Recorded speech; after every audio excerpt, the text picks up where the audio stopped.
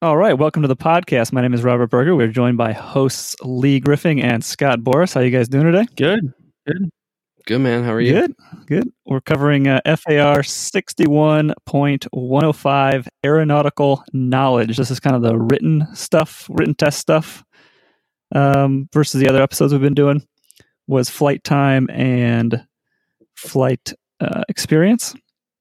FAR 61.105 starts with A, general. A person who is applying for a private pilot certificate must receive and log ground training from an authorized instructor or complete a home study course on the aeronautical knowledge areas of paragraph B of this section that apply to the aircraft category and class rating sought. All right, authorized instructor on this, not get too deep in the weeds with 61.197 and 61.217, which is the requirements to keep your instructor and ground instructor licenses, certificates in check. This is basically the instructor that you're working with for flight instruction can teach you this stuff in a ground classroom setting. Yeah, most of them just punted along. Yeah, flight instructors that you're not flying with, but if a flight instructor is qualified to teach private pilot certificate, can they give you the ground for it to comply with this section, even if they're not the ones actually giving you the flight instruction? Oh, yeah. Or do they have to have the ground instructor certificate? Yeah. Okay. No, they can do. I mean, or else, normal, because I don't have a ground instrument instructor. I don't have the AGI, the IGA. Ground instructors, which is what we're talking about. You can have a rating for a ground instructor, but not flight instructor.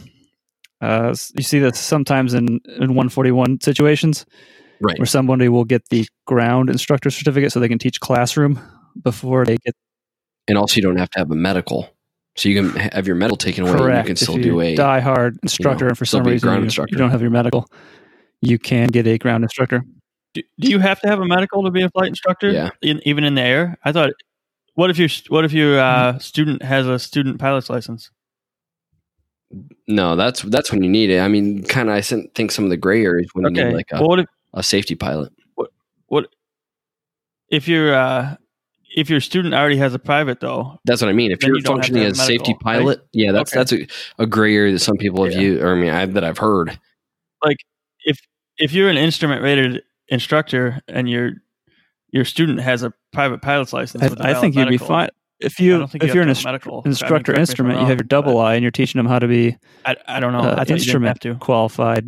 As long as you're not doing instrument conditions, like actual IMC, where an instrument rating would be required, you're just doing simulated stuff in the air with the hood, the entire thing. I think you can do that, can't you, Lee? Well, yeah, but you're exercising. If you're in VMC, but the other private pilot sitting next to you can't see out the window, the assumption is that you could do some of those private pilot tasks by manipulating the flight controls, if like the see and avoid concept, right? Okay. So now you're the pilot, but you don't have a medical. Yeah. So okay, what about the requirements for a commercial then? So your student's not under the hood, but they're fully qualified private. But no. But you're not going to be. You can't give flight instruction without that medical. That's for sure. Sure, I think you can. I'm pretty sure you can. I'm gonna try and look that up as we do this episode. Well, but okay. Lee, you were going to do my flight review. What, a month or two ago? Uh-huh. You did my flight review. There's another instructor on the field here who did not have his medical, and he's offered to do it. He said, "I don't need a medical to do it." No, I'm going to look it up. If you have your medical, out of the game, so I'm going to look it up.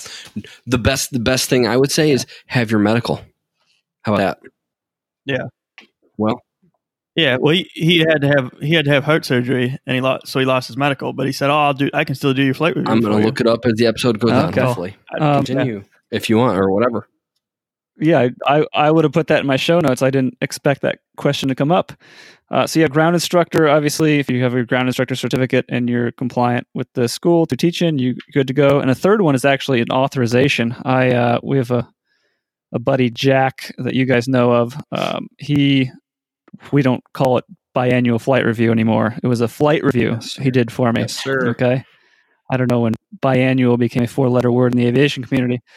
Yeah, back in our day, we used biannual. No, that's a no now. That was so correct. Flight review, not a biannual flight review, just a flight review is what we're going to call it.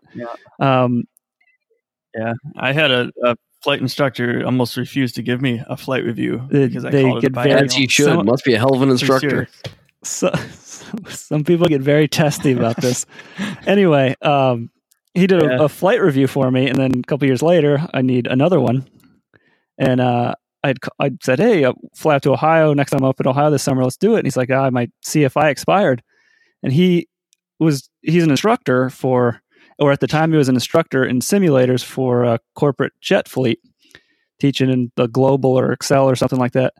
And I didn't understand, okay, your CFI's expired, you didn't renew it, but you're still teaching people in the sims how to fly jets. But he's like, we have an authorization that I'm in compliance with from the FAA. So that's a third situation where someone can teach you. That's a whole other can of worms. Because as long as you have an ATP, you can go be a flight instructor at, as long as they're operating transport category jets, you can go be an instructor there too. And that's one of the things that he was operating under is probably the fact he had an ATP. Probably, yeah. So if you have an ATP, you can instruct. No. You have to.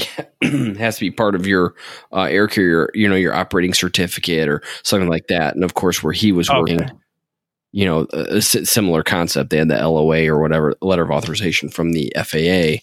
Yep. To do it that way. All right. That's other than you can go with an authorized instructor and do a kind of a traditional classroom instruction to cover all this aeronautical knowledge, or you can do what I feel like most people do these days is a home study course.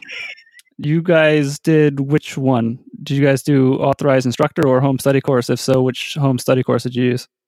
I did home study course. I used King. Okay. I used Sporties. I didn't do any. I did the books, the ASA, the books. Okay. Oh, that's the hard way. Well, I've done them all that way. Is that considered a home study course? Or were you working with a flight instructor? I mean, I guess flight instructor in that case, yeah. Okay. Yeah. Fine letter of the law, yeah. Flight instructor gave me the instruction. By that, I mean he gave me the book. Read this. I'll sign you off. All right. Aeronautical knowledge areas of paragraph B of this section that apply to the aircraft category class rating sought. They use this for a catch-all in this reg. This is different than the other regs where they actually break it down to each different category, sometimes class.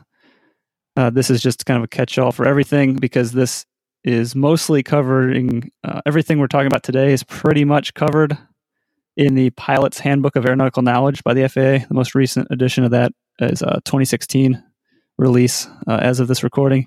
And then, so for example, if you were going through an airplane, learning how to fly an airplane like we did, you'd have the Pilot's Handbook of Aeronautical Knowledge, and then you'd have the Airplane Flying Handbook. If you're doing like a helicopter rating, you'd have the Pilot's Handbook of Aeronautical Knowledge. That'd be the same book that every other pilot reads, but you have, instead of like Airplane Flying Handbook, you'd have the Helicopter Flying Handbook, which they actually released another one in 2019. And then same thing with like airship and everything else, which if you go to robertberger.com/FARAIM003, I can have those in the show notes available. I'll send you with to your email. Including the Airship Pilot Manual. Most recent update was 1941. Let's see the updated one on that. I don't know if you guys realize that. Subpart B. There's not a lot of blimp budget in the FAA, apparently. That's a while ago. Aeronautical knowledge areas. 1. This is starting 13 different things we'll cover for the knowledge area that they require. The first part is applicable federal aviation regulations of this chapter that relate to private pilot privileges, limitations, and flight operations. Private pilot privileges is pretty concise as far as what regulations you have to know. Limitations too, but what's pretty broad brush is flight operations. I mean, you're basically a private pilot. There's a lot of laws in that flight operations category. So quick pop quiz here. So basically what I'm doing with this is which federal aviation regulations would you be required to know for your private pilot certificate? Okay, does that make sense? Yeah, like what section? Like 61, 91, I'm just going to go through a few I have here of which ones would be required for you to know, which ones would be not applicable for a private pilot. Really? This is a quiz, huh? I know. I get thrown it in here. Okay, 91.125. I'm going to fail. Scott, you got the first one, Scott. FAR 91.125, which is ATC light signals. Would a private pilot be required to know this? Yes. Yes, they would. Yes. Yes. FAR 91.817, civil aircraft sonic boom. No, probably not. No? What if you're flying? I mean, are there planes that can do sonic boom? Yeah. That a private pilot can fly? I would assume. Probably, but I don't ever remember learning that. You can buy an F-104 Starfighter. Some gray area there. If you got the money. So the answer is yes? No. I mean, not really, no. Okay. You could make the arguments, yes, but probably not going to be on your check flight question or your written test. FAR 91.1067, initial and recurrent flight attendant crew member testing requirements. I would say no. Yeah, definitely not. And then 91.407, operation after maintenance, preventive maintenance, and rebuilding or alteration. This is one I actually literally don't know. I'm asking. I think you would have to know that. Yeah, because as a private pilot, you can approve an airplane for return to service after it's gotten 100 hour or any of that kind of stuff. So that's what I assumed. I know we went over it when we were doing our private, but that's because we own the planes. We were literally doing this sometimes. Yeah. But I don't know if that's something they cover when you're going through like a school with rentals and stuff. I think they do. I think so. I mean, that's nothing that I've ever covered too heavily, Yeah. Sound healthily. Yeah, I know. Number 2 of the 13, accident reporting requirements of the National Transportation Safety Board. This is basically the 49 CFR Part 830. They self-describe as notification and reporting of aircraft accidents or incidents and overdue aircraft and preservation of aircraft wreckage, mail, cargo, and records. And I'll admit, is this something they may need to know? Is this no? We moved on from the quiz. Good job. You guys both passed. Oh, good. Oh yeah, gold star. Yeah, no. Part 2 of the 13 out of this whole reg is accident reporting requirements of the National Transportation Safety Board. Oh yeah. And this is basically, good. I mean, I had totally forgotten about a lot of this stuff, but it basically goes in, it's not that long, this whole section. And it's basically what to do if there's an airplane accident or incident or there's injury, defines what the injuries, what constitutes an injury, what constitutes enough damage on the plane to have the report have to go through. And this is, to me, it's pretty well spelled out, but there's a billion airplanes out there that have undergone it was a literal bona fide accident, but never got turned in as one. This is really annoying when you get in like aviation circles. To me, the whole accident incident conversation. I don't know if that's a whole nother podcast. Had those conversations. I just we went over it. I studied for it for the written, and then I figured I'd just punch it in Ask Jeeves if I ever need to know it for some reason. Well, here's a perfect example. You, let's say you kind of, I don't know, ding a wingtip. Not like the plexiglass or the fiberglass or the plastic wingtip, but like just inside of that. So you hit aluminum in the leading edge of the wing. Okay. I mean, it's a small dent. Yep. Let's say it's you hit it on something sharp, like a sharp piece of angle iron on a hanger or something like that, something that was pretty robust. So the airplane wing gave a little bit. So like, let's say it's got like a 1/4 inch dent in the leading edge. Yeah, I don't know. What is your? I don't know. I don't know if the reporting requirements. I personally would have a mechanic look at it. Yeah, but I don't know. Well, that's it. That's it. You have to have a mechanic look at it. What am I supposed to know?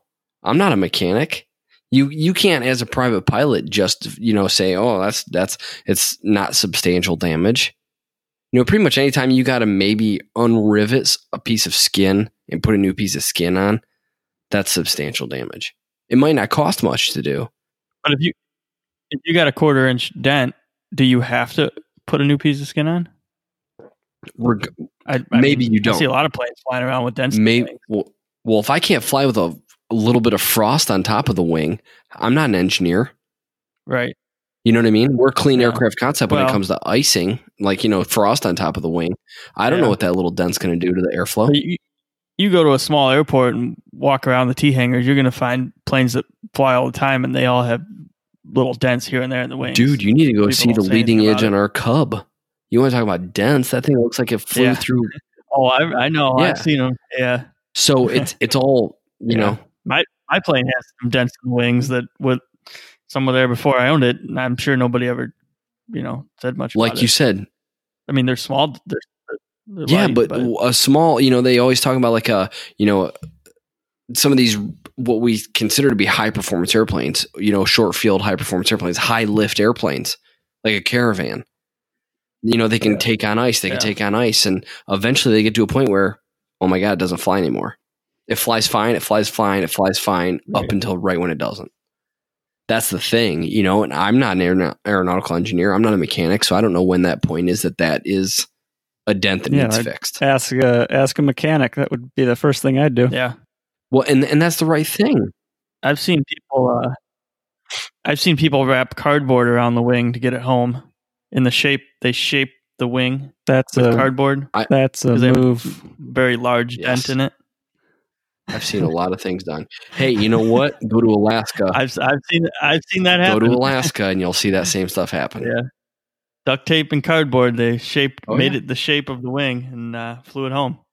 Number 3, use of the airplane or use of the applicable portions of the Aeronautical Information Manual and FAA advisory circulars.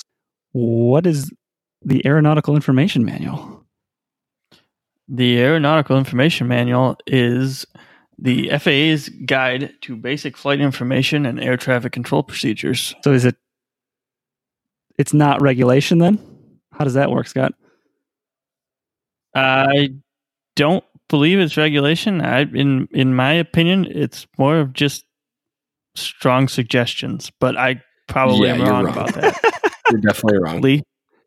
Okay. I mean, if by strong suggestion you mean something you could be taken to court for, yes. Strongly worded suggestion book. Well, yeah. The FAR part is the legal part, and the AIM, that's just a bunch of suggestions. Right?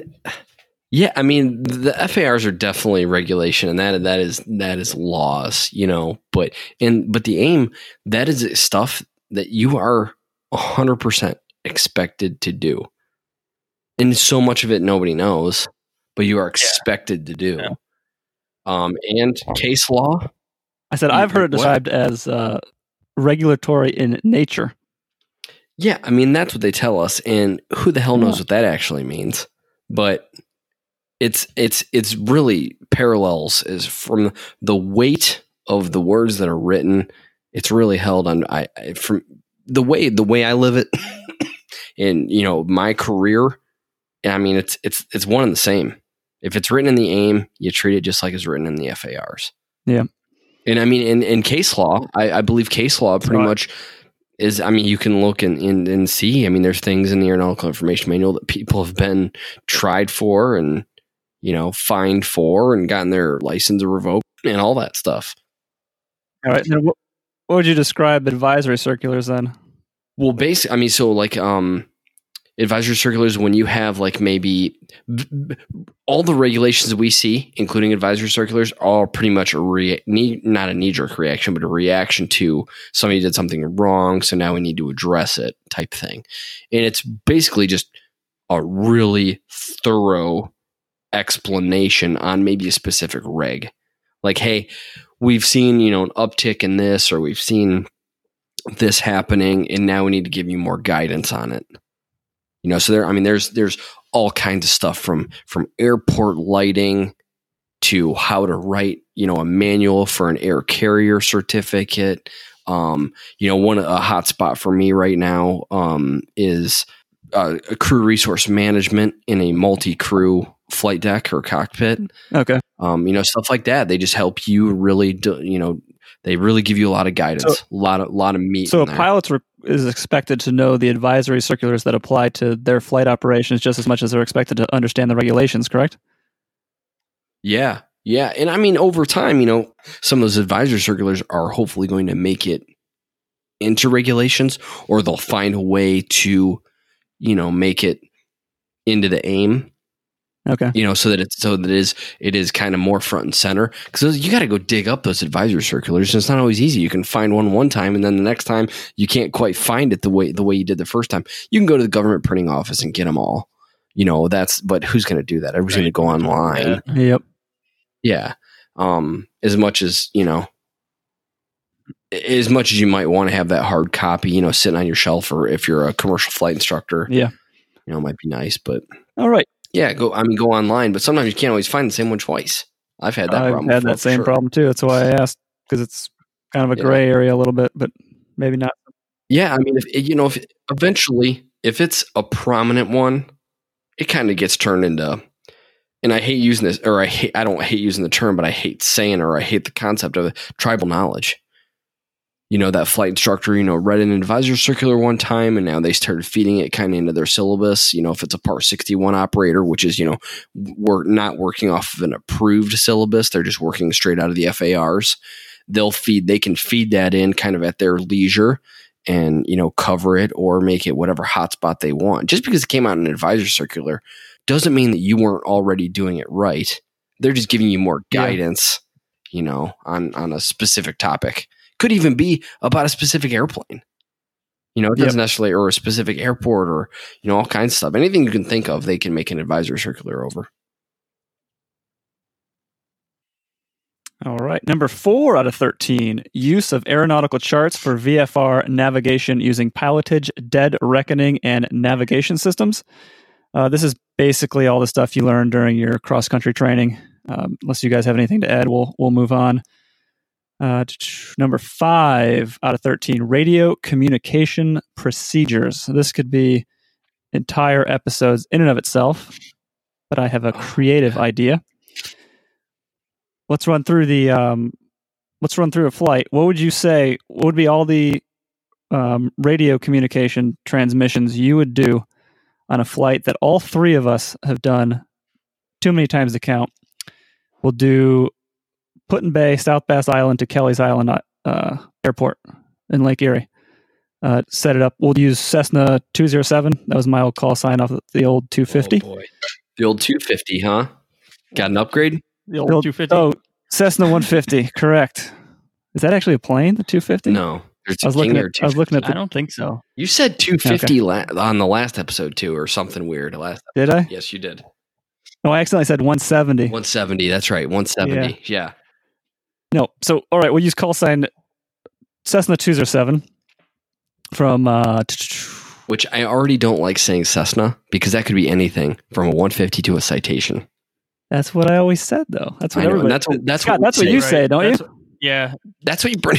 Yeah, our instructor told us to say Cessna, but it could be anything, There's no citations going in and out of the Lake Erie Islands, all right? I know, I'm just saying big picture stuff. Big picture. No, I don't disagree. If I was talking to air traffic, obviously, if you're talking to air traffic control, I would, identify and then say Cessna 150. Right. Yeah, you pretty much, the Cessna 150 is a weird one because, commuter, if that's really its name, I don't know. But yeah, in the other 150 I fly, we just say Cessna also. Yeah, that's what most people do. So yeah. But I hate it every time I do it. Our plane's sitting on the tarmac at Put-in-Bay. All right, had lunch. Now we're going to Kelly's Island. All right. How many drinks did we have? The pilot didn't have any. All right. Oh, okay. There you go. Pilot didn't have any. All right. Radio, we assume, is already tuned into like 122.8, the CTAF Unicom for the airport there. Yeah. The first thing you're going to have to do is taxi around and chase the geese off the runway. This is radio communication procedures, right? But that is very good aeronautical decision making, Scott. Oh, okay. That is very good. You do because if you go start that takeoff roll, you can't take it back. Yeah, you can reject the takeoff. That doesn't mean you're not going to hit a goose in the process. It's a short runway full of geese. Yeah, I think that's a good call, Scott. You'll come in. We'll check the weather over at PCW 118.775. That would be considered radio communication procedures, right? I mean, you're not communicating. Checking in the weather. You're just listening. Okay. You're just listening. You're just listening. Well, you check the weather. That's something you do with the radio. You're receiving the communications of the weather off of the AWOS at PCW, right? Yep. I mean, yeah. I mean, I guess 118.775 information. Yeah, you don't have to do that though. Okay. But this airport's pretty close. You're not going to be able to get it on the ground anyways. Don't really have Put-in-Bay. Oh, all right. No. I feel like you could. I guarantee you that you can't. You've done that. I guarantee you that you can't. Scott, this summer we'll see. We'll tune that in. All right, let's assume. Please do. Winds coming out of the east, straight out of the east. That's what you're wrong. I'm wrong with the wind direction. You're wrong about getting it. No, your scenario. Go ahead, but you're wrong about the radio. Oh, the scenario. I can make up whatever direction the wind's going. Say 10 knots out of the east. No, Bob, right. You're wrong. The wind's out of the west. Bob, did you even check the wind? So we're flying 7 miles east over to Kelly's. Did you even check the wind? I'm making up the wind. Okay. I'm Mother Nature in this experiment. Well, I believe the wind's out of the south today, so you're wrong. But okay, go ahead. Out of heading 365. So when are you taking? When's the first radio call? When would you do the first radio call during this flight on 122.8? And what would the radio call be? Scott, it's after you. I got a little bit of a lengthy. Well, I would say Cessna 207's back taxi, whatever. You don't need to back taxi. There's a parallel runway. Okay. Or that's a parallel taxiway. Taxiway, right? You could back taxi on the runway if you want. Okay. Free world. Well, I thought no. Okay, I guess Free you're country. right. Yeah, there's nobody. Well, to chase the geese off, you're going to want to go down the runway. If there's geese, yes. If that's a serious consideration. You're latching onto that one pretty strong. Scott went there once and there was geese all over the runway. Well, last time I took off a Put-in-Bay, I almost hit some geese. And I had to chase them off the runway with my plane before I took off. So that's why. Scott's going to make an advisory circular about the geese on the Put-in-Bay runway. Seriously. They're bad over there. I almost hit one. They're really bad. All right, first call, you'd be like taking off, right? I would say it's Cessna 207 departing runway 3. Put-in-Bay. Put-in-Bay, yeah. Put-in-Bay traffic, Cessna 207 departing runway 3. And then you could say Put-in-Bay at the end too if you want to make sure. That's what I always do at the beginning and the end. Yeah. So you take off runway 3, avoid Perry's Monument, 1,000 feet clear. When you switch over, do you do another call on Put-in-Bay frequency? Or would that be it on the takeoff?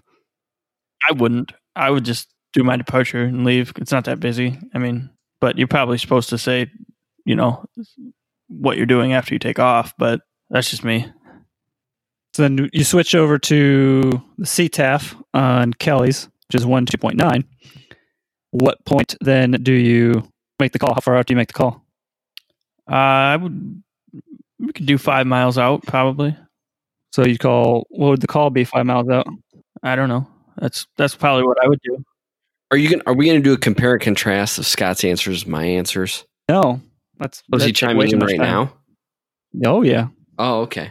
Yeah. Oh, let's back up then. Let's back this plane up. I would make it depends on which version of my piloting that I want to be. Do I want to be a cowboy and don't really care about much? Let's just be barely safe, or do I want to do things right?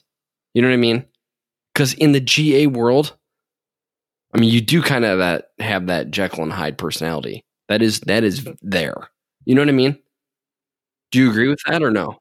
It's no Jekyll. Scott and I are GA pilots. Oh, yeah. There's no Jekyll and Hyde. There's just Jekyll. Oh, just yeah. You just No. There's just Hyde, Mr. Hyde.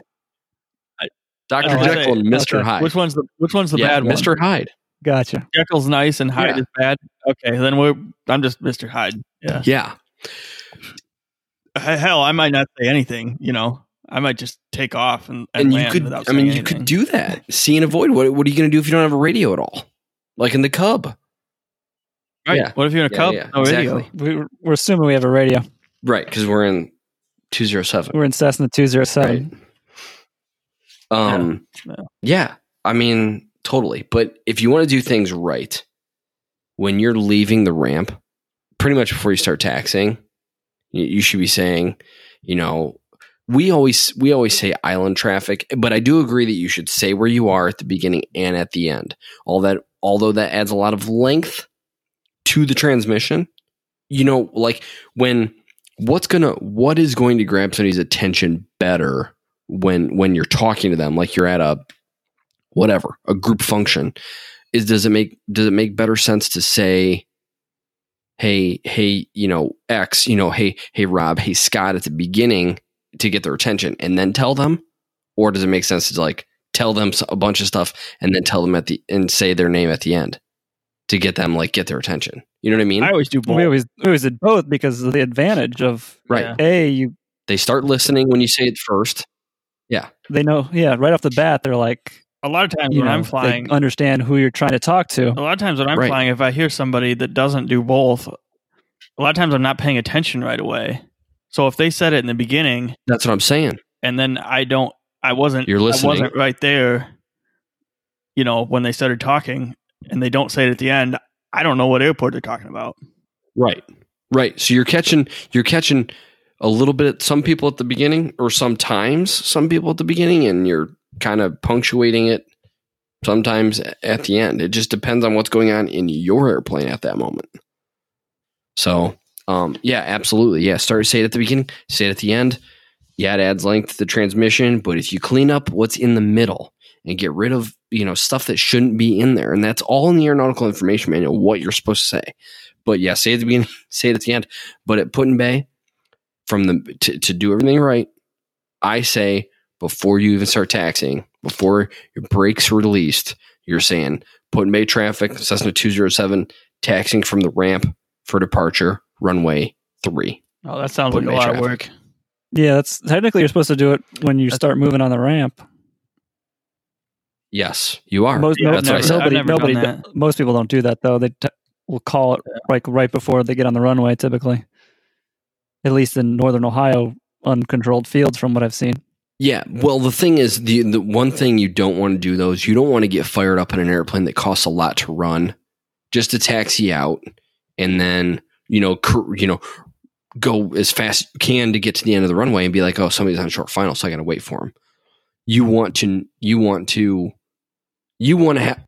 make a radio call about as soon as you can so that you kind of get a response and you get a general feel of what's going on around you as soon as you can, so you can plan your stuff out a little bit better to make, you may always have to wait for somebody, but if you can get more stuff done on the roll or not, maybe taxi a little bit slower, because there's something about the illusion of progress. You know what I mean? Yeah, definitely. You don't want to taxi out at 30 knots and then come to a stop and sit there for 3 minutes. You know what I mean? It would be so much better psychologically. Take off, so I won't be doing that. Well, yeah, right.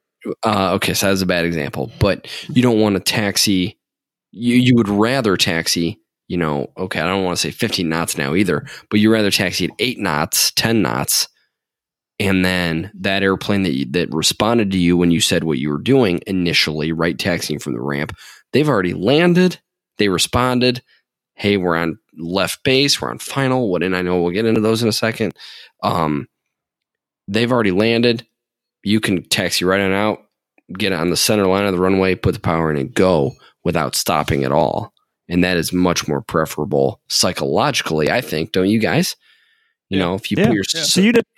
Go ahead. You did the call basically at the ramp before you're basically leaving the ramp to go to the end of the runway, and then you're making a call before you get on the runway to take off, correct? Yeah, of course. Of course the departure call, but yeah, that's standard. But yeah, I would start before brakes release. You take off runway 3, stay 1,000 feet clear of Perry's Monument on that particular runway is the rule, correct? Yeah. I believe that's the reg, or whatever they the airport notes. I think that's and then standard. we're headed Well, east. no, it's a reg. It's a reg. We're headed east towards Kelly's Island now. What'd you say, Scott? What was your next call? Scott said something. The 1,000 feet from an obstacle. That's what you're supposed to do with any building or. Correct. Okay, yeah, that's what I thought. I believe I remember. 1,000 feet above the highest obstacle within Right. horizontal distance of 2,000 feet. They made it very clear 1,000 feet from Monument. Like in the, I've read that multiple places when I was flying in and out of there. I remember, but maybe they changed it. I'm not sure. Where would that be? That was in the airport notes in the facilities directory. In the airport I facility believe it's in the directory? facility directory. Well, I don't have one. I of don't those either, handy but to I remember consult, reading it back in the day. It was some sort of feet away from Perry's Monument, right there in the in it. Anyway, off topic. We are up in the air. Took off runway 3, and we are turning basically east, orienting ourselves towards the east to get to Kelly's, which is 7 miles away. right into the wind. When's our Okay. next radio call? When are we switching frequencies? When's the next radio call? That is an incredibly tough one because if memory serves me, I don't know the distances on those airports good enough, but you kind of have to put yourself in between. How many did you say you knew? Yeah, 7. It's basically 7 nautical miles apart from each other. So this is a perfect situation for pick your poison, pick your battle, whatever. So you definitely are. You're going to be in the traffic pattern still. I mean, you're on the ground at the far end of the runway at Put in Bay, and you're still within. You should have already notified Kelly's Island traffic already. So we're still in the pattern at Put in Bay. We should have already let Put in Bay or Kelly's Island traffic know that we're coming if there were any. I've landed there Still probably hundreds of isn't. times going in and Right? out. I used to work on the island, and I've seen another plane maybe 10 times out of hundreds of times. Yeah. Yeah. But It's we're not a talking lot about of we're talking about the fine letter of the law Yeah. here, in my opinion. But it's not law. I mean, because you don't have to contact them at all if you don't want to. Make any radio transmissions if you don't want to. So Yeah. Well, does your radio work? yeah, Okay. So if your radio works and you're choosing not to utilize it, I mean, you could be, and here's the thing, just like in cars, I mean, they can get you for reckless operation. I suppose. Oh, well, they can. I always use the radio. They have to have a catch-all. Yeah. Oh, I do too. Well, I I know, just but- didn't think you. I don't think you have to though. Well, I mean, no, you don't have to, but you have one that works in the plane. That's pretty hard to, if you were to cause an issue, which likely you wouldn't be here to talk about it or get in trouble anyways. But if you had an issue that caused any substantial damage or whatever, really upset someone, they could always go after the, reckless operation. So let's assume you're off the Part ground. You're 91. going through the pattern out at Put in Bay. So you'd switch over to 122.9 like right away off of Kelly's and call, or right away off of Put in Bay and call Kelly's. Well, here's the first question: which way are you turning out? I mean, I know that's probably beyond the It's what you're trying to get getting after. but see, you're just sticking straight to radio calls. Yeah, I mean, would you shoot a left? I don't remember if there's any pattern restrictions there. It's been so long. well, beyond pattern restrictions, I'm worried about par off gliding distance from shore. Yeah. Because it's nothing but open water between these two airports, really. So let's not Or get I in would the say- weeds. Let's focus on when's the next radio call. I gotcha. I mean, pretty much immediately. As soon as I am sure that or reasonably sure that I'm clear of conflict, I'm going to keep up the see and avoid concept. I'm going to keep looking outside for other traffic, but I'm going to basically try and get on the radio for Kelly's Island about as quick as possible. Maybe I'm not making a radio call, but I'm definitely dialing that 22.9 so that I can start listening to see if there's anything going on. But the sooner I can figure out, the sooner I can get that next radio call, which would be like I think Scott said. What did you say? What was your next radio call you want to do, Scott? I would do 5 miles out. Just say 207 is 5 miles to the east, West. or 5 West. miles to the west, inbound. Yeah, 5 miles to the west, inbound Kelly's Island. Say Inbound which what? runway? Huh? What do you mean? You're not going to say which Inbound runway? Kelly's Island, and then you. Well, that's what I said. You could say which runway you're going to use. So that's so what in the scenario we have painted. Which runway are you going to use? What's the wind? Where's the wind again, Rob? I coming from the east, you use 9. Coming straight out from the east, I said Mother Nature then today. You use 9. Okay, 9. I would do the call. I don't know if I do it 5 miles out. I'd probably do it halfway in between. It's say Kelly's Island traffic, Cessna 207. 4 miles out inbound Kelly's Island, and I'd leave it at that. Maybe put my altitude 1,000 or 2,000. Well, that always helps for like adding extra to like anybody who is there. Here's the thing. These airports that are operating on 122.9, so this is kind of not a bad example, but an interesting example because these are airports that, are a little, not as much traffic. So you can make a long transmission. It's not like you're stepping on anybody. So that's one. But yeah, two, you're not as likely to have any conflict. But 3 is when that one person is there and there is a conflict, which I mean, I've had multiple times, you know what I mean? But, you want to give more information, but if they want more information, if it doesn't work for them, you can always make a second transmission. These are not busy. A lot of times these are not busy frequencies. They're set up so they're far enough apart. You're not stepping on a lot of people if you're reasonably making your radio calls. But yeah, I mean, I pretty much agree with you guys. I mean, I would add the runway. I'm not going to go talking about altitude until like there's like, oh, you're like where I am. What if the wind is kind of variable and you want to overfly the runway? That's the problem. That's why I was harping on that so much. That's why I wanted to see what you're going to say there. A lot of times I'm going to overfly the runway and check out the windsock. I mean, obviously, if you're taking off right from Put-in-Bay, you probably know what the wind is on Kelly's. But if you're coming from a further distance, you might not know what the wind is on Kelly's. For sure. And that's you have the advantage there that you have the AWOS at Portland. Yeah. In this case, you can typically find something nearby. But I mean, if anything, at those islands, one island is totally different winds than the well, not totally different, but different winds than the other. In Kelly's, it can be though. Yeah. Oh yeah. They can be really bad, especially if systems just come through or just coming through or whatever the case may be. You gotta, yeah. I mean, you're pretty much always landing east or west, but with I'm a fair weather pilot, so I don't fly when there's a lot of wind. So it's a lot of times it's variable. So if I'm going somewhere, even if I'm going like somewhere that's 5-10 miles away, I typically overfly the field because I don't know what the wind is going to be, because I only fly when it's nice out. Yeah. Local conditions. You look at that windsock. Yeah. Well, yeah, nothing's going to tell you better than that windsock there. I mean, even that METAR you read or whatever forecast, I mean, that's only as good as when it was published. So nothing's better than real time. I agree with that. But yeah, I mean, I would do 5 miles out. I would not do halfway, like you said, because that sounds like 3.5 miles. And I mean, we're not talking about airplanes that set the world on fire here, but I'm going to say the fine letter of the law. If you read the Aeronautical Information Manual, they want you to do 10 miles out, don't they, Rob? Yeah, I believe so. That's what we were always told with our instructor, 10? Rob. Yeah, he had us do 10. Yeah, do 10. But if I was flying from but that's nuts. In a 150, 10 miles, that's like, away. In a 150, 10 miles away, it's like, you're almost not relevant when you're still 10 miles out in that plane. Yeah. Yeah. Yeah, that's 5 minutes.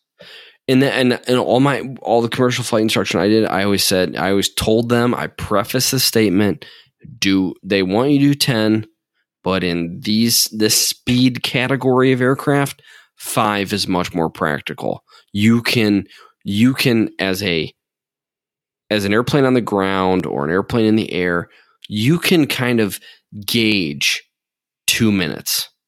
You know what I mean?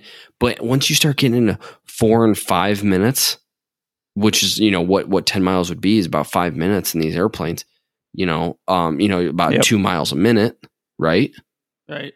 At 120 knots, that's 2 miles a minute. Little off topic. So in this, we're already off topic. So go ahead. Oh, go ahead. Okay. Well, I was going to say a little off topic. If you're going into Class D airspace, how far out would you contact approach or control?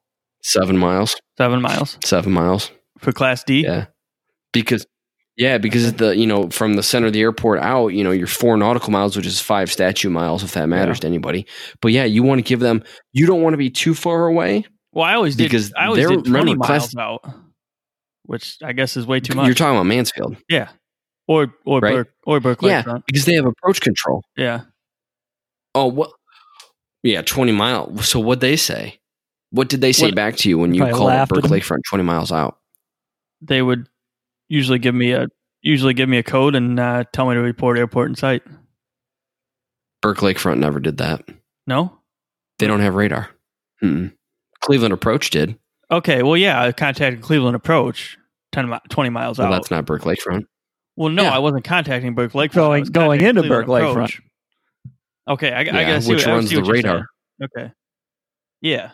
Yeah, but he was contacting a Class Bravo approach control. Is that what? Not a Class Delta tower. Okay. Is that what you're supposed? Is that what you're supposed to do? Going into Berk? Class Delta towers don't have radar. Contact typically. Cleveland Approach. What's that? What? Contact Cleveland Approach. Well, I mean, if you want, or you can, like I said, wait till you're 6 or 7 miles out. That's what I'd usually. I'd skirt that Class Bravo out over Lake Erie a little bit, stay under the shelf, and then call them as I'm coming in. Here's the thing. That's why you do it, because that gives you a safety net, if you will. Class Deltas are kind of tough because for a lot of people, because the thing is you have a very narrow window of where you can contact them versus where you're in their airspace. You know what I mean? Because they're looking for you. Well, I mean, you can contact them anywhere, but you want to contact them far enough away that you're not going to penetrate their airspace before they see you. You know what I mean? Yeah. Because they're looking out the window with binoculars. Let me rein this back in. We're going over Kelly's Island. If you're VFR. When's our call after that? After that 10, 5, whatever call out we did, like midway. When's our next call out? I'm going to say Kelly's Island traffic, Cessna 207, 5 to the west, inbound 9, Kelly's Island. Coming over. Okay, then we're coming in.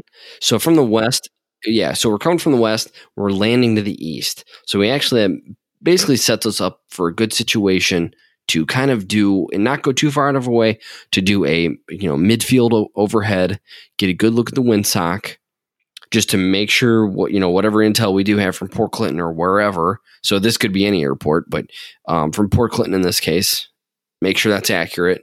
And then I'm going to come overhead. And this is not really something that's talked about in the States.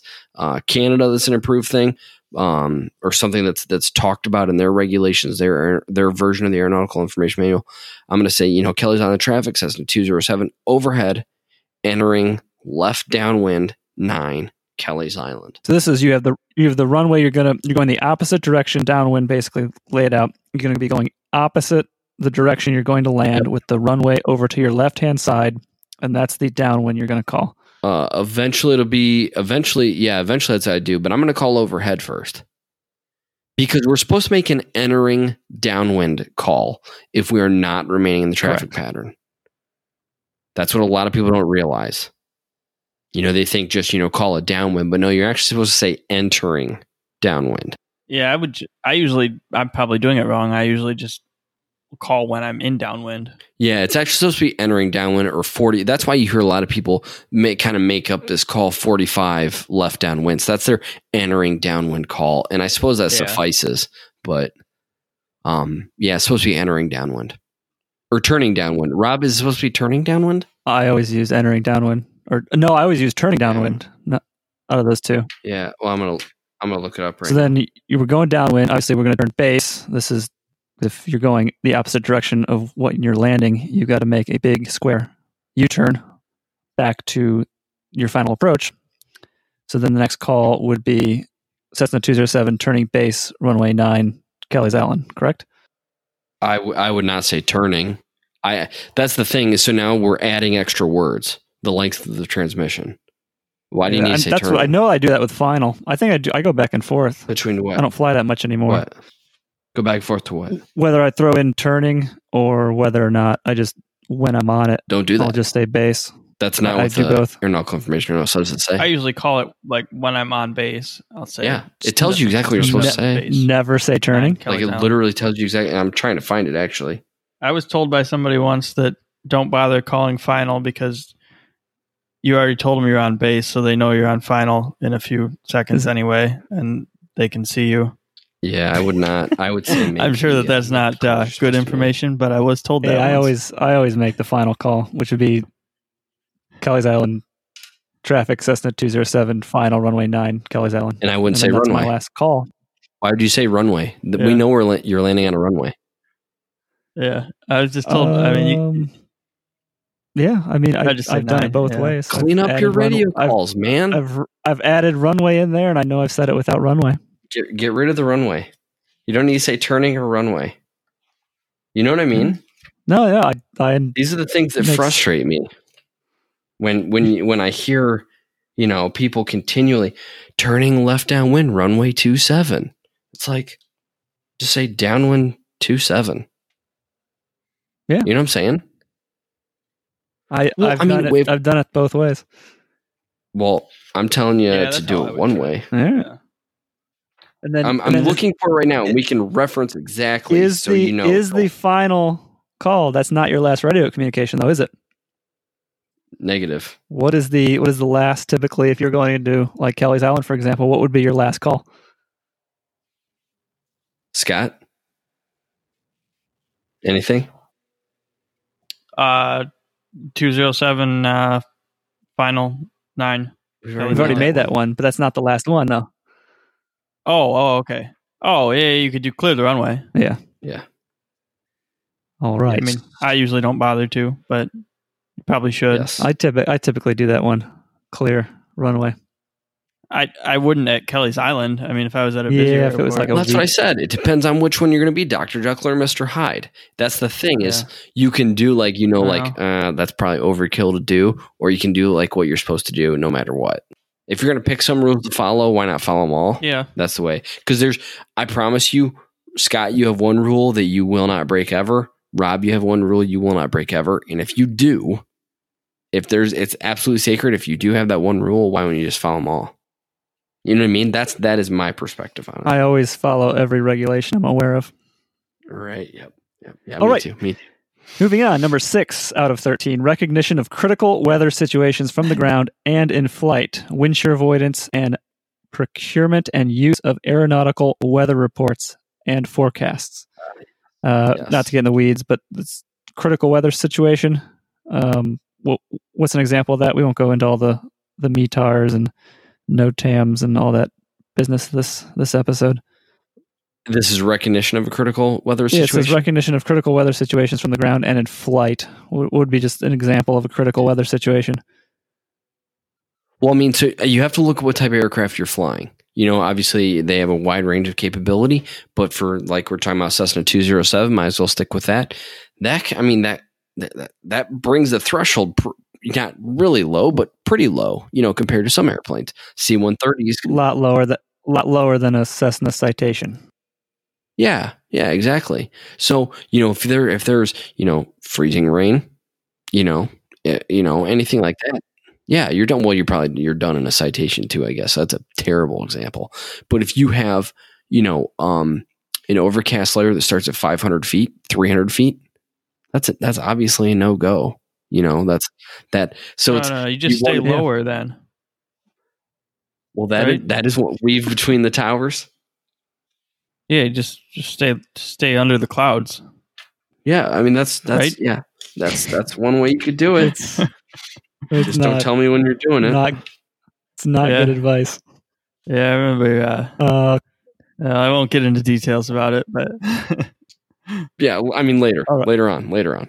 Yeah. All right. So, I mean, one thing that may severely inhibit one aircraft's ability to safely go fly may not be anything to another. So it just depends on how you as the pilot or your certificate level and what the airplane's capability. That's the two things. You have to look at both of those. Cessna 150, when you want to think about hazardous weather, you want to think immediately, thunderstorms, tornadoes, things like that. But in the Cessna 150, I mean, it could just be low clouds. 20 knot crosswind. 20 knot crosswind. Exactly, man. Yeah. Yep. Number 7 of 13, safe and efficient operation of aircraft, including collision avoidance and recognition and avoidance of wake turbulence. I think safe and efficient operation of aircraft, collision avoidance is pretty straightforward. what's not as straightforward maybe to some people is what is wake turbulence? Yeah, I mean, so you wake wanna stay away turbulence. from larger aircraft, right? Yeah, even if it's larger, or even if you're in the same size aircraft, it can still pose a danger to you. But a Citation probably doesn't have to worry about a 150 in front of it. Correct. But a Citation behind another Citation, you might have some problems. Yes, but a Citation behind another Citation can still be a danger. What about a 150 behind another 150? Sure. Or a 172 behind another 172? Yeah. Yeah. Oh yeah. I've flown a little too close behind you, Rob, once, and it's definitely can. Yeah, I've landed right behind you as well, and I've felt some bumps that usually aren't there. Yeah. Well, and that's when it's worse too.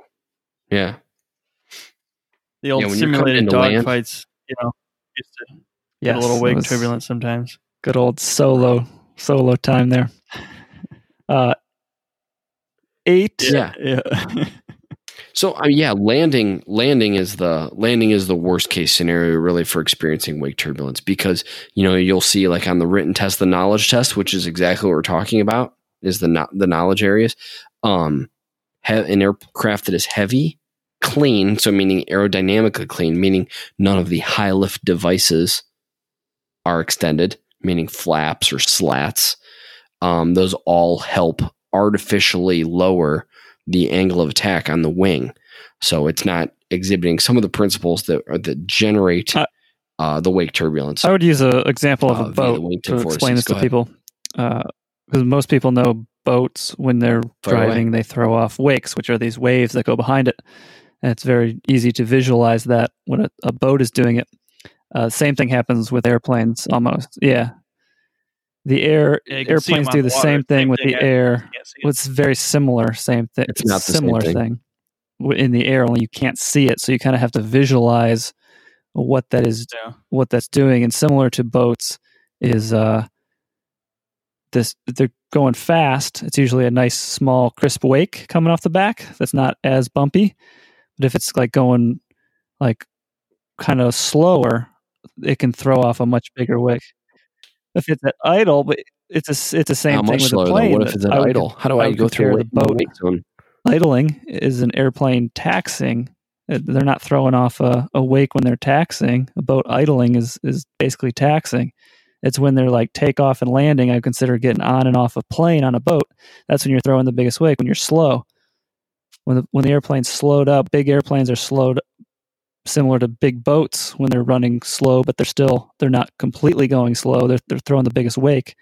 You have like a 92 Viking, big sport fish boat going 15 knots. That thing's going to throw a wake you can surf on. It's the same thing with like a jet, some sort of jet going slow, like on landing, with everything out coming in. It's going to throw off something that's going to bounce up a trainer aircraft. Yeah, it's a very good analogy. I remember that hearing on the news they had problems with those A380s for a while. They've completely recategorized. Yeah. Getting people to stay back further. Even larger airplanes were coming in too close behind them, and it was causing a lot of issues. Oh yeah. Yeah, I mean it's it's going into Charlotte for all those years, and just you're behind in Airbus 320, 321, 330. I mean, it's just crazy the amount of separation you have to have, and even after ATC has done their job, and they've done a great job, you're still close enough. I mean, you can get rocked. I mean, you get rocked so hard it turns the autopilot off. Yeah. Jeez. All right. 8 out of 13. Effects of density altitude on takeoff and climb performance. Basically, the higher the elevation altitude and the higher the temperature causes the air to become thinner. This decreases the performance of your aircraft. It's not like, it doesn't feel like it accelerates and turns as fast. This can sometimes be the difference between making it off of the runway in time for the trees versus not. So that's something you'll learn and be tested on in the written, and probably when you are going through your final check ride with the examiner as well. Yeah, and if you don't feel like you're learning to fly out of a short field. What's that? Say it again. If you learn to fly out of it, if you learn to fly out of a short field, this is very important. Yeah, it's very important to know, and you do learn it right away. It's not theory; it's you're actually doing it. Yeah, you don't want to learn it the hard way. Yeah. If your instructor, no matter, it doesn't matter, because if your instructor isn't covering that, do your own research, do your own learning, ask for a second opinion, because this has killed a lot of people. You have to. You learned in Florida, and it's hot in the summer, so you think Well, it gets almost that hot in Denver. In Denver, you're starting 5,000 feet hotter or higher. So that difference, you can have, a 11,000 foot density altitude taking off in Denver in the summer, 11,000 feet. So you take off your Cessna 150 from Denver in the summer, you're basically 10,000 feet is the service ceiling of the 150. Off. You can bring them higher than that. I've done it, but. So people don't fly 150s? Well, I know you have, yeah. But so, I guess that was a bad example because I didn't know the service ceiling of the airplane. So nobody flies 150s maybe out in Denver? Is the official service ceiling. And when the one time I brought it up there that high, there's two of us in the plane. And from 10,000 to got it almost 12,000, I think. It took over an hour to go climb that last. Yeah, I think it was 11,700. I think I remember you saying you went to 12,000. I think it was 11,700. Let's not get crazy with your 12,000 talk. It was mid 11 something.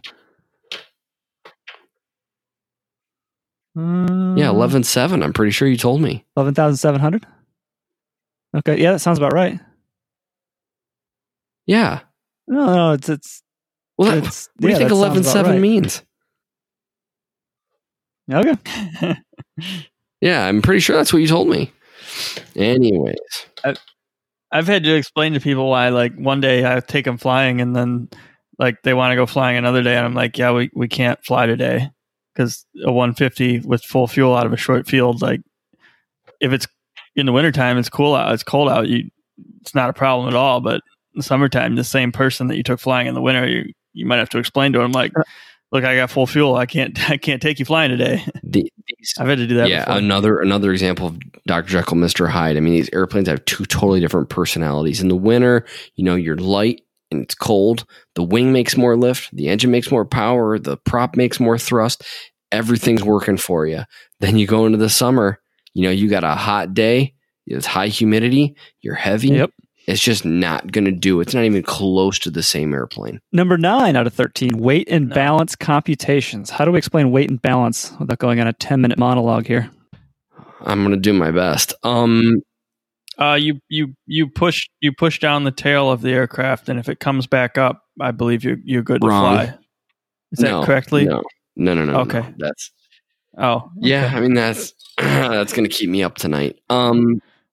That only works with smaller tricycles. Yeah, that's the only time it works. Yeah, then it's perfectly okay to do that. Yeah. Okay. No. Okay. Yeah. Oh, yeah. Yeah. Despite what you may have heard, that's not okay. That's not approved by the FAA. What you want to do, and your instructor will teach all this. Every airplane has weight and balance information in the approved flight manual or the Pilot's Operating Handbook, POH. And so you just want to make sure that you're weighing everything accurately, putting it in its respective column or, at the proper factor. Do the math, and it will spit out a number for you, and that would tell you where the center of gravity lies on the aircraft from the forward to aft. And that's going to just basically determine our controllability of the aircraft when the wing stalls. You hear in the news an airplane stalls, you think the engine quit. That's not what we're talking about. We're talking about an aerodynamic stall, which is when the wing quits making lift. I think we covered that in episode 2. Right, guys? Yeah, episode 2. So forward to aft, and figure out where that center of gravity is, and that's going to define our controllability when the wing stalls, the aerodynamic stall. And you always want to make sure that that's within the approved limits, even if it's the furthest aft. As long as it's within limits by 0.00001, you're good. You're good. That's what the engineers expected, and you're good to go. Airplane. You want to know that number. Airplane's been tested for that, and you should be fine if your math's right. You will be fine. Yeah, you will be fine. Mm-hmm. Yeah, if that were to stall. But yeah, you want to do that, and that does things for performance, weight and balance. That's a whole other subject. Again, changes performance characteristics, changes controllability characteristics. It's really interesting stuff. But for the private pilot, the aeronautical knowledge test that we're kind of talking about, it's pretty dry and very entry level. But you can really see some difference in the airplane characteristics positively. Oh yeah, by messing with these numbers a little bit. All right, number 10 out of 13, principles of aerodynamics and power plants and aircraft systems. This is basically how an airfoil works, how four-stroke engine works, how the pitot-static system works. All of this, which is covered in the Pilot's Handbook of Aeronautical Knowledge.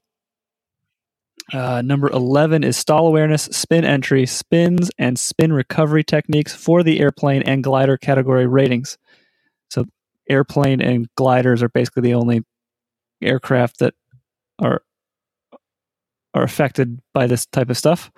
Again, as you just said, stall is not an engine stall. They're talking about an aerodynamic stall. Spins are not required to be demonstrated for the private pilots, but you do need to have a good knowledge of them, and you are tested on them, quizzed on them. Because you can get into one just because you're a private pilot doesn't mean you're not going to accidentally get into a spin, and you should know it's counterintuitive. We won't get into it now, but how to get out of them. Was something about to say something? Oh, go for it. I was just going to ask Lee what the best way to get out of a spin is, but that's all right. Lee, what's the best way to get out of a spin? I almost want to bounce right back to you and say, what do you think the first thing is? You're pointed at the ground. What's the knee-jerk reaction spinning if you're pointed at the ground?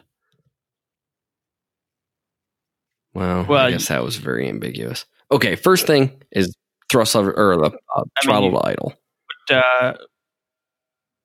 Okay. Yeah. Throttle to idle, and then aileron what? And then aileron what? Elevator, right? No, aileron spin, right? That was rudder. Yeah, okay, rudder. But you do want to do the ailerons, though. I don't know. You want to do some of the ailerons. Yeah, you want to neutralize the ailerons. Yeah. Do you do a little forward elevator? Neutralize the ailerons, and then you do because forward elevator.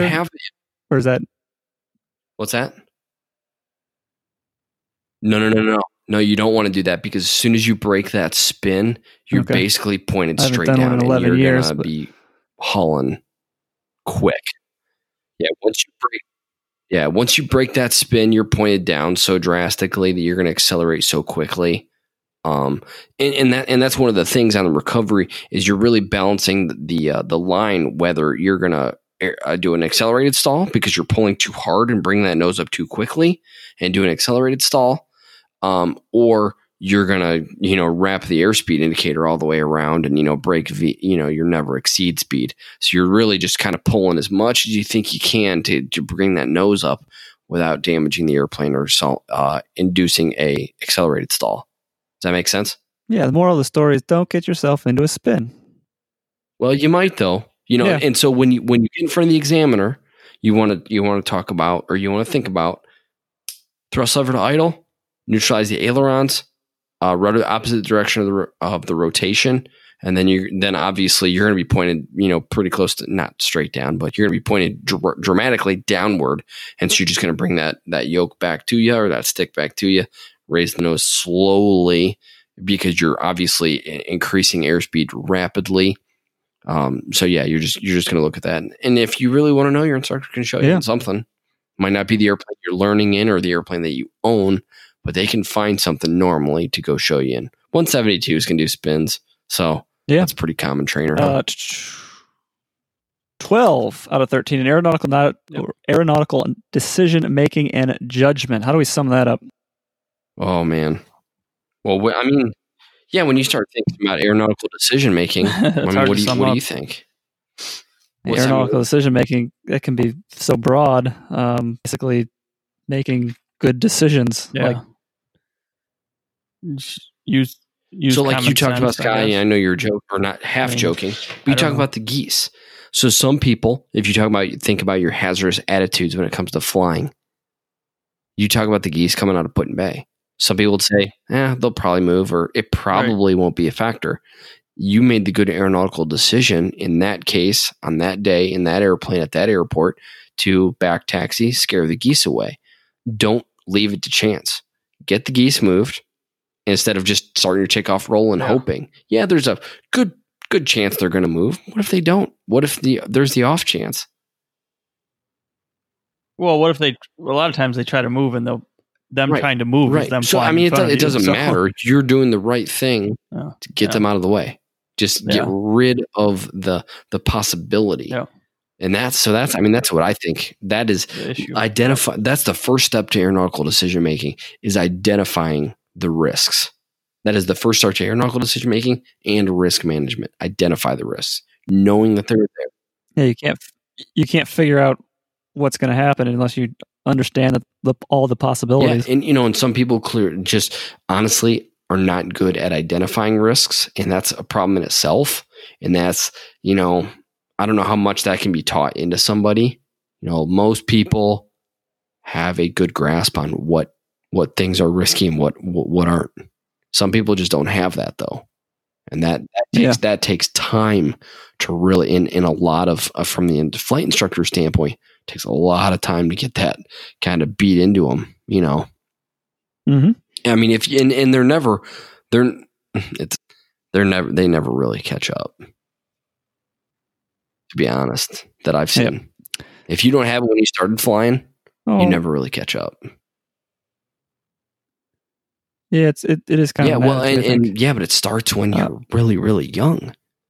Don't climb on that. Don't do this. Don't do that. And you start. Your parents. I don't know if them being overprotective really helps, but you start kind of figuring out what is okay for me to do, assuming that your parents stopped you from doing things that were potentially dangerous.